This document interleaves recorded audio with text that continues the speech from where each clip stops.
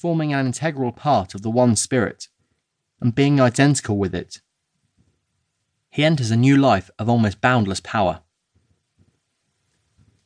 It is unwise to engage in any mystical practices in an attempt to force development and unfoldment.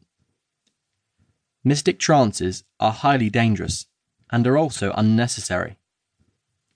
Psychic experiences and the awakening of psychic centers are also dangerous and lead away from our goal.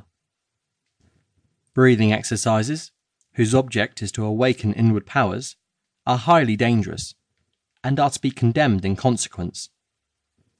The cultivation of negative passivity, such as inhibiting all thought and making oneself quite passive and open to any influence, is also highly dangerous and should be strictly avoided. In place of all these unwise practices, a short time should be set aside each night, and also morning, if possible, for getting into touch with reality. You should then endeavour to realise that the body, mind and soul are but vehicles of expression, mere servants of the true self or ego.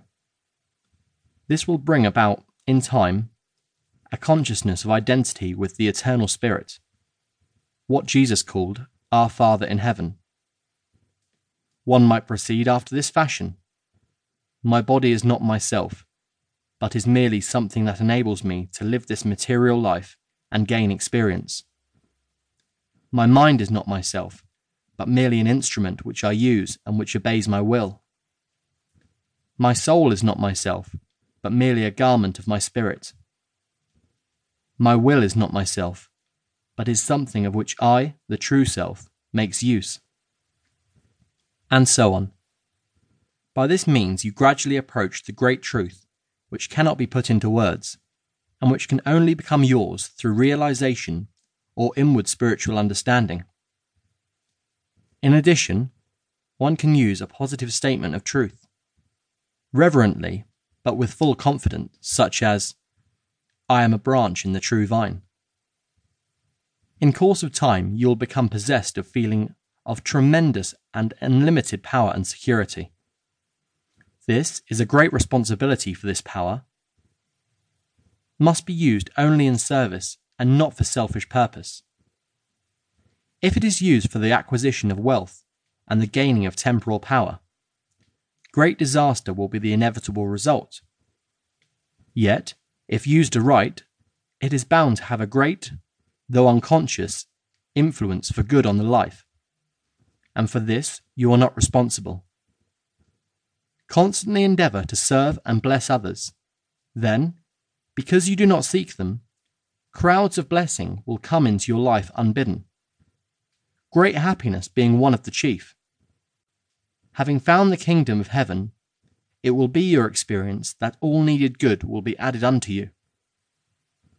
This power may also be used to strengthen character, to overcome the conflicts in the soul, and to build up the spiritual body which will be our vehicle of expression in higher realms. Chapter 1. Infinite Life and Power. Man possesses, did he but know it, illimitable power. This power is of the spirit, therefore it is unconquerable. It is not the power of the ordinary life, or finite will, or human mind. It transcends these, because, being spiritual, it is of a higher order than either physical or even mental.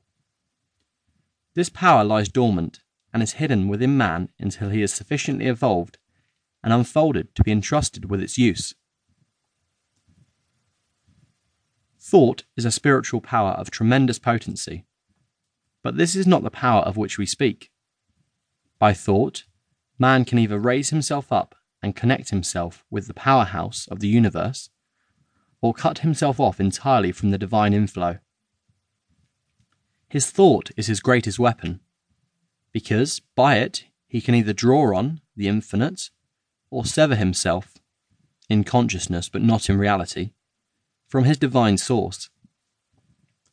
Through the divine spark within him, which is really his real self, man is connected with the infinite. Divine life and power are his.